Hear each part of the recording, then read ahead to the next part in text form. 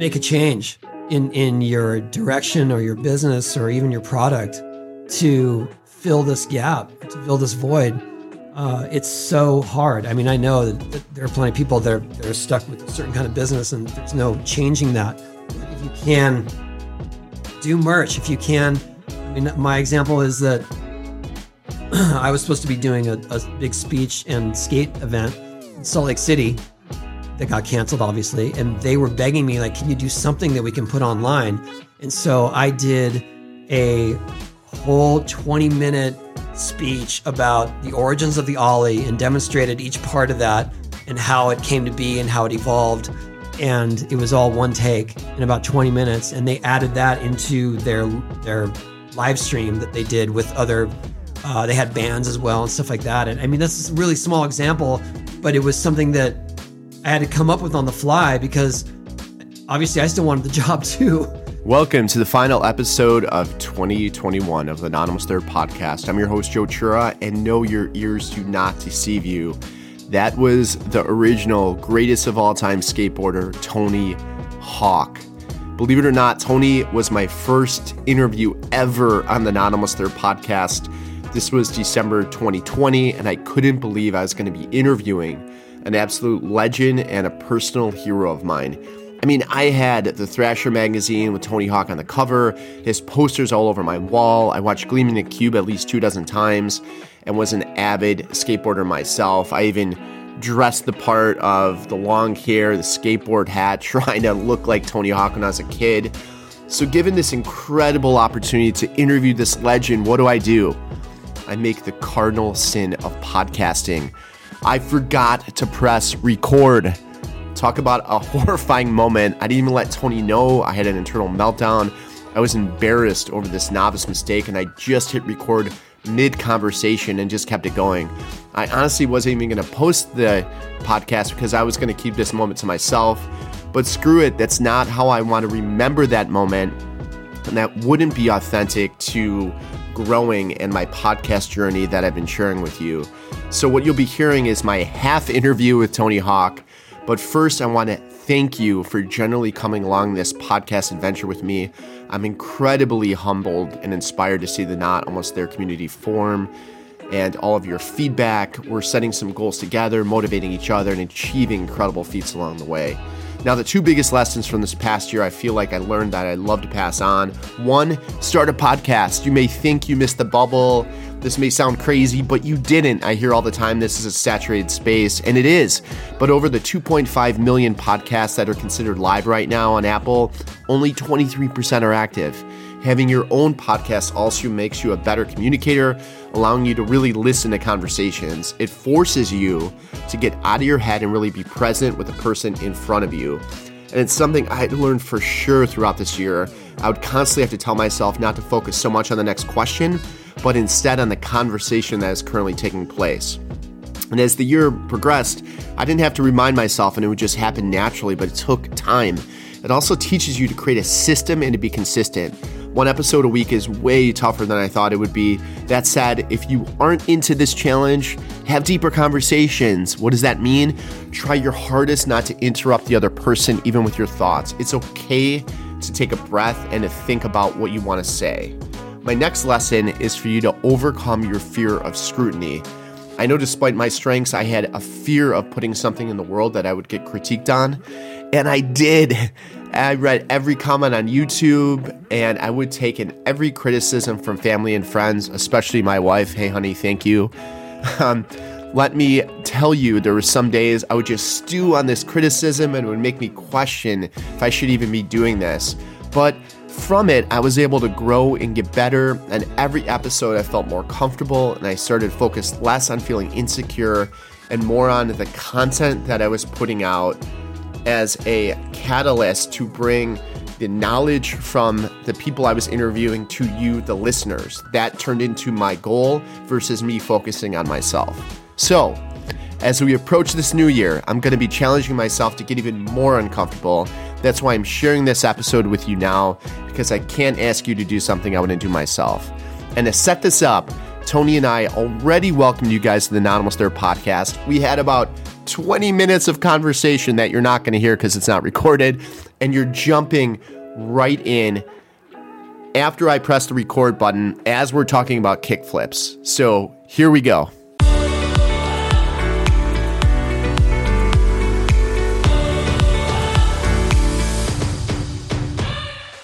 That trick was the hardest trick for me to learn by far. I mean, it was like thousands of times, like you said. I remember exactly where I landed for the first time, and it was just like I ran or won some kind of long endurance race. And it was just incredible.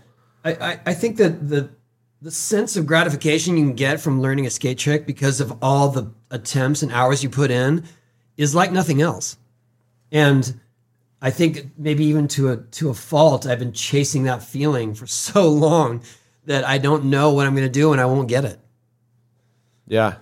So kind of going back to everything you've overcame in your life and the history of where you were from a kind of a skateboarder in high school to riding the wave in the 90s, like what kept you in skateboarding for so long when your peers, like some of your peers obviously just took completely different paths, like especially in the early 90s when skateboarding became less popular? I wanted to stay in it no matter what. And if it wasn't going to be through my own skating, I wanted to start a company and maybe foster a team and an aesthetic and a direction as a brand, because I just loved it so much. Like I loved what it provided to me as a kid. I loved that it became my identity. And so I couldn't let it go, even if I had to find a real job. And so I created a real job, which was running a skateboard brand. And it was hard, but I loved it because even in the most challenging times, it was our team. And it was like, there were 6 of us in a van and we were driving across the US and we were skating for a dozen people or so, but we were able to skate and we were able to get gas and get food and share a hotel room and go to the next stop. And that's all we needed because we loved it so much. I remember that the advent of like punk during that time too, and they seemed to go like so well together. As you know, being a young skateboarder, I remember even in my peers in grade school, I was kind of an outsider and I was skateboarding, and then I would go to like punk rock shows at night. And do you think those two had this commonality back then because it was kind of the outcasts, or what do you think caused that? Oh, for sure. I think it was that people felt disenfranchised. Skating spoke to a rebellious spirit because to be a skater in those days, there were no parks. So you had to go hop fences, go to school grounds, go skate the plazas, go get chased by cops. That's what you had to do. It wasn't like you were looking for that trouble, but that's what came with it. And the same with punk. It was like, just do it yourself. You don't have to be Journey or Foreigner or whatever it is. Like, just go make your own sound and sing about what is affecting you. And that spoke to the skate community more than anything because it was energetic and it was passionate and it spoke about being outcasts. Yeah, no, that makes a ton of sense. When you think about kind of where skateboarding is now and where it's been, you look at like the ollie as the fundamental kind of trick that kind of everyone knows, right? That's a household trick. And then, I heard you say that how you needed to name your tricks because people would see them and they're like, oh, that's cool. What's that called? And you're like, that's called the method, or, various other names that came to you. What was the process of developing a trick, and what do you see that's going on now as far as innovation within skateboarding? Well, my experience of developing tricks was a lot of things were happy accidents. So if I was trying a trick that already existed and my board went flying a different direction or I caught it a different way, that would be me thinking, oh, that could be something new. Or if I would combine 2 tricks, like one is the Caballero, which is a 360 ollie, and then figure out how to spin the board doing that and do a cab big spin or cab varial. And so in those ways, it was more like, how do we combine these existing tricks? And that's really what was driving me, especially through the 80s. Nowadays, new tricks are insanely complicated. They're almost impossible to explain to layman terms or to anyone that doesn't skate. But they're still happening. and it's incredible. I mean, I've seen, like, I saw a guy do a grind to a nollie kickflip to a late shove it recently, where if you had said that even 5 years ago, I'd be like, that's not possible. And that's what's happening now. Are you surprised that the skateboarding is an Olympic sport now? Does that like blow your mind? It does. Yes and no. I feel like I'm a little bit torn, because I feel like we never needed the Olympics for validation. We always had our big events, and we've proven that skateboarding can be more popular than a lot of Olympic sports. So in that sense, the Olympics isn't doing us any favors by including us in the games. If anything, they need our validation. They need our cool factor more than we need to be accepted in mainstream. But at the same time, I think it's a great opportunity for skateboarding to be seen by a bigger audience, by a more international audience. And it's a great opportunity for kids who have found skateboarding in countries that maybe don't support it, that maybe this will be the shift, and that they will have skate parks in their countries now. I think that's probably the silver lining to all of it. And I'm not trying to downplay it or bash IOC. Like, I think it's going to be a great opportunity, but the idea that they're doing us a favor is just not the case. And do you see a lot of the kids now across the world, are they gathering into groups online? Or, I mean, it must be incredible, because at the time, I knew just my peers around my Chicagoland area where I grew up and skateboarded with them. You're in California, obviously, and that a lot more advanced, because even the pools. I remember trying to find a pool. This is hilarious, in the Chicagoland area. And I realized, like, there just weren't bowls. I didn't see like empty pools ever. So when I saw empty pool, I went to skateboard, and I'm like, where the hell are these bowls at? Because the pools were designed completely different, But now it's got to be incredible to have a community that you could touch base with instantly via either social media or whatever, and learn from too. Like, do you see that happening a lot? I mean, obviously through your games, people are learning tricks and they are innovating. But what about the social media side of it too? Like I said, I think the social media has totally leveled the playing field, in that anyone can make a difference or get recognized from anywhere, as long as you are doing something unique. And if you go viral, then all the better. But that has accelerated the trick selection, the progression, the evolution. Because now, if something new happens, it used to be if something new happens, you'd see it in the magazine months later, or in a video almost a year later. And now you're seeing it in real time.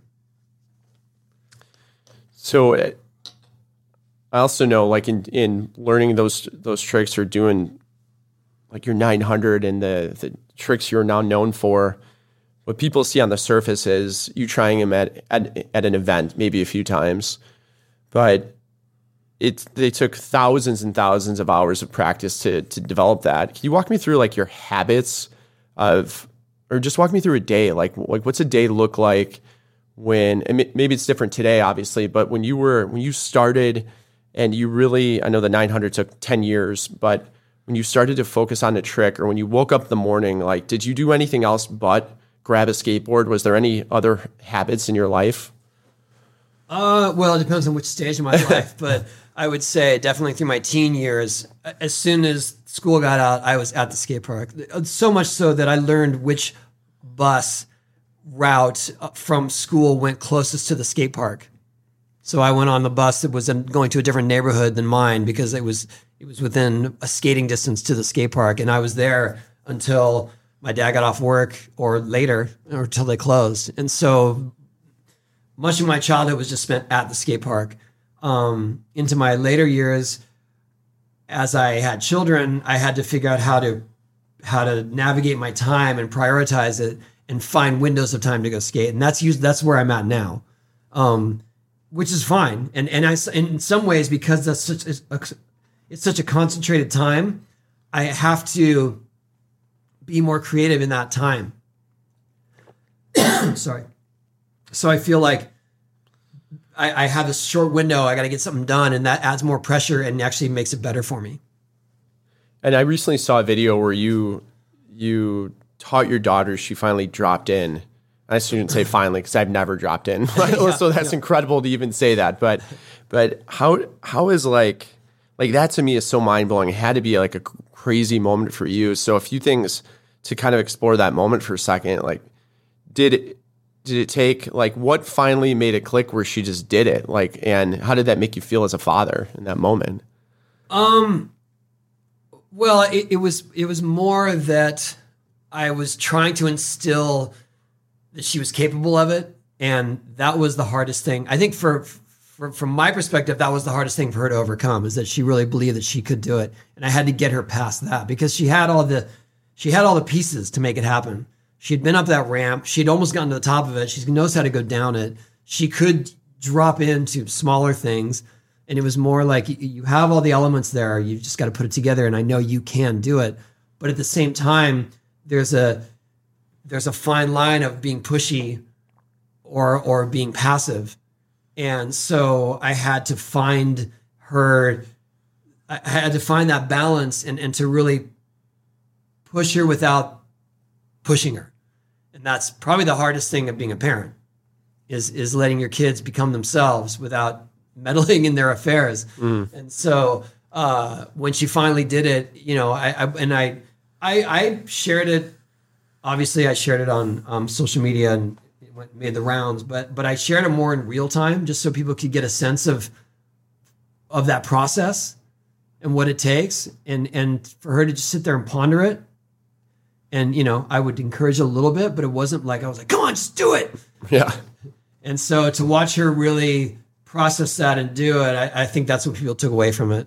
And I was really proud of her. And she overcame it. And then after that, she ran back up, did it again. She's like, it's easy. And it's like, just forgot all about how frightened to death she was 5 minutes earlier. Was there a big celebration that night? I took her, let's see, what did we do? Oh, I took her to her favorite place at the time, which was Panera, so she could get chicken noodle soup. Oh, great. That's awesome. So what's next for you? I never have much of I don't have some big goal or agenda. I kind of taking it as it comes. Obviously in these strangest of times, trying to figure out how to make a living. But I really want to help to grow my skate brand Birdhouse because we have a really solid team. And skateboarding has been growing in leaps and bounds, surprisingly, during COVID. I mean, you would not believe how many people have started skating in these times because they're stuck in one place. And so that's been a really strange boost for skateboarding. So I want to help to grow and help to support the team that has believed in this brand for so long. And the Skate Park Project, which is my foundation for public skate parks. We have been going almost 20 years now and helped to develop almost over 1,000 skate parks in the U.S. And there's still a lot of work to be done because plenty of communities don't have parks and they have a population of skateboarders that need a place to go. How big is Birdhouse right now in terms of employees?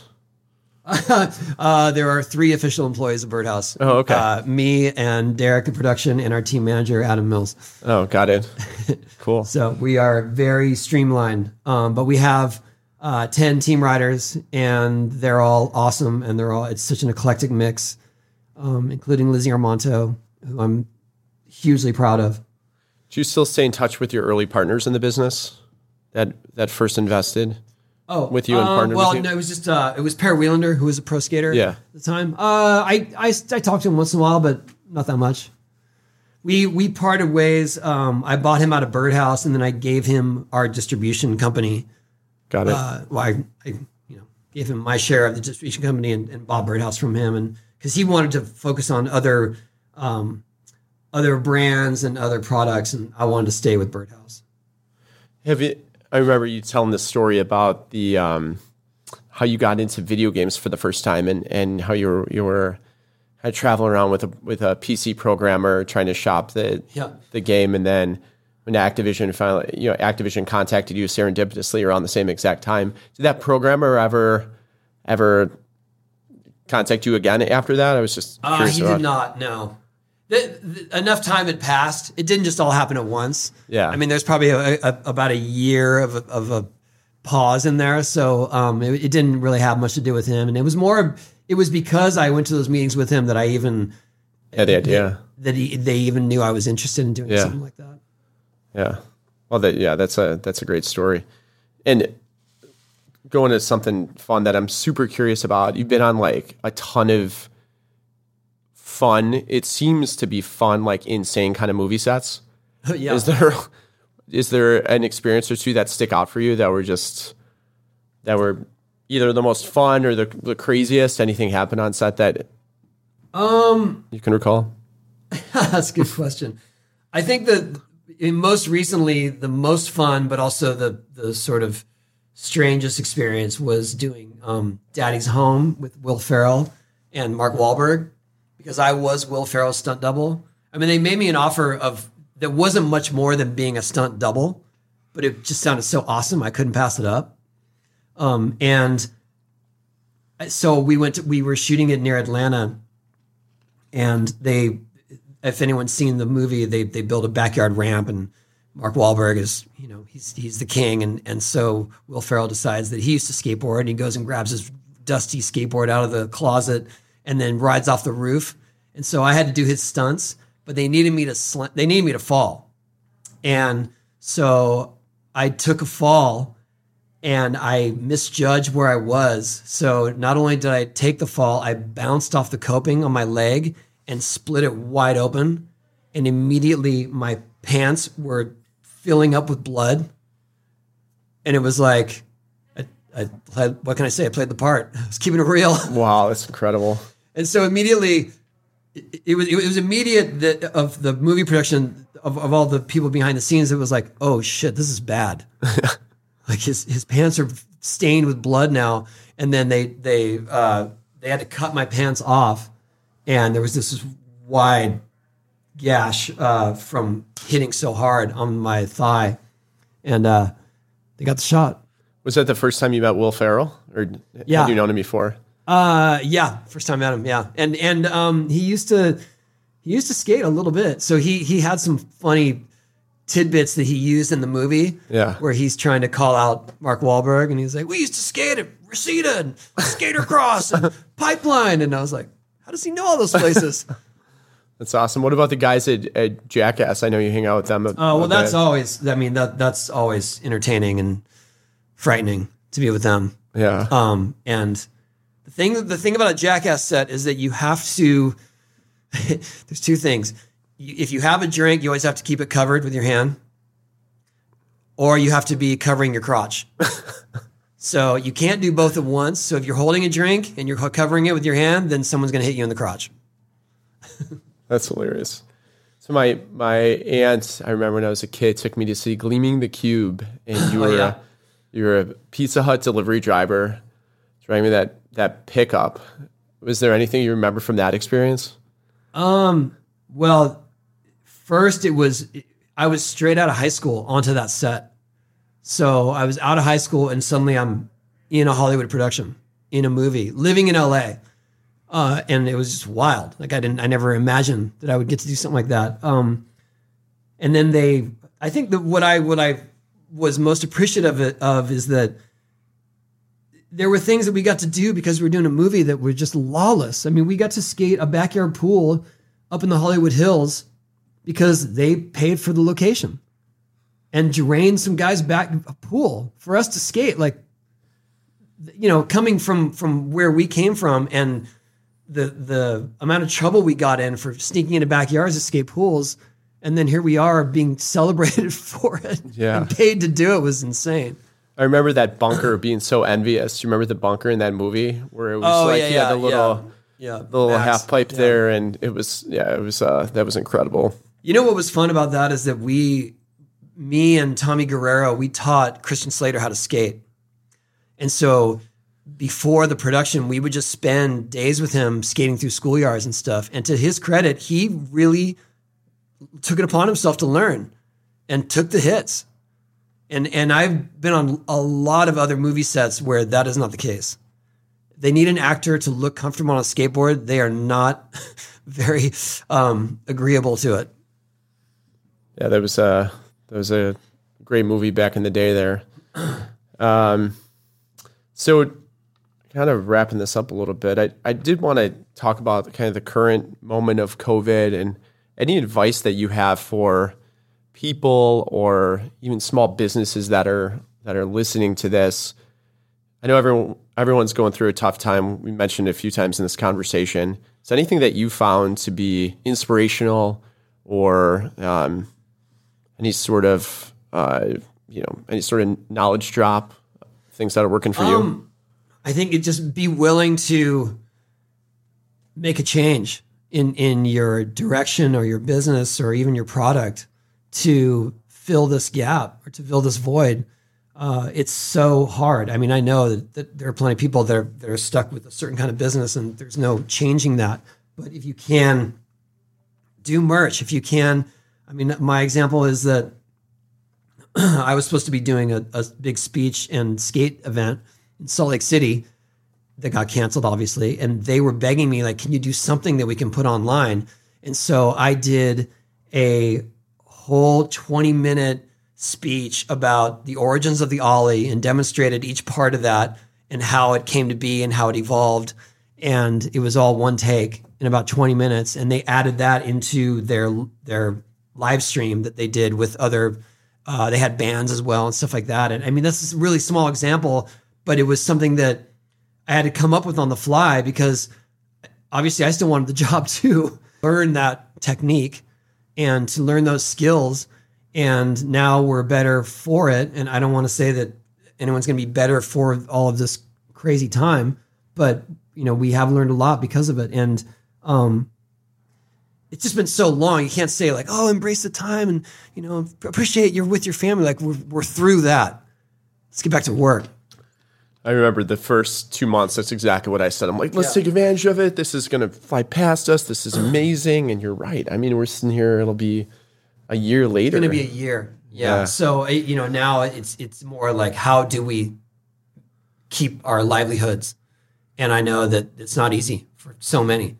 And so I feel like embrace new challenges, learn new skills, really. And I'm not saying like, this is the opportunity. I'm just saying, just do it out of necessity. Yeah, definitely. Do you still hang out with any of the 80s skateboarders that you were peers with back then? Sure. I was still hanging out with the Bones Brigade. Steve Caballero and Mike McGill live in my town. I see Lance once in a while. I see Tommy Guerrero sometimes. I hang out with Rodney, although Rodney's more of he's like an elusive Bigfoot. The documentary that just came out 6 months ago is pretty amazing on the Bones Brigade. Oh, yeah. Yeah, it was really neat. Fun, I didn't realize the advertising back then. I always admired the advertising for like Paul Peralta and the Bones, but I didn't realize that they said, the kind of methodology back then was don't have a skateboard in any of the ads. Yeah. I thought that was hilarious, ingenious at the same time, and it was really fun to watch kind of those cast of characters because I'm like, oh my God, it like brought me back to being a kid. Again, it was amazing. But hey, I mean, I've been through a lot. Like we're brothers for life for sure. Well, hey, thanks so much, Tony, for spending the time here. Like I said, You're someone that I've looked up to my whole entire life, and it's incredible to have you here. Oh, thank you. Thanks for having me. This is fun. Thank you so much, Tony, for being my first guest on the Not Almost There podcast. I cannot believe that I can say Tony Hawk was my first guest. Your closing thoughts definitely strike a chord, making a change, filling the void. I know you mentioned business, but this can be any aspect of your life. Take this time to reflect on what's missing, because we are 2 years plus into this COVID shit show that we thought was going to last a few months, and we all have grown and made some crazy changes. Our lives have changed forever. So let's take these lessons of this uncomfortability and how much we've grown, and let's expand on that. Get uncomfortable in 2022, and let's challenge each other. Tag me at Not Almost There, at Joe Chura, and let's hold each other accountable again. Because remember, you, me, we are not almost there. thank you so much for listening, and have a great end to 2021. And I cannot wait to see you in 2022.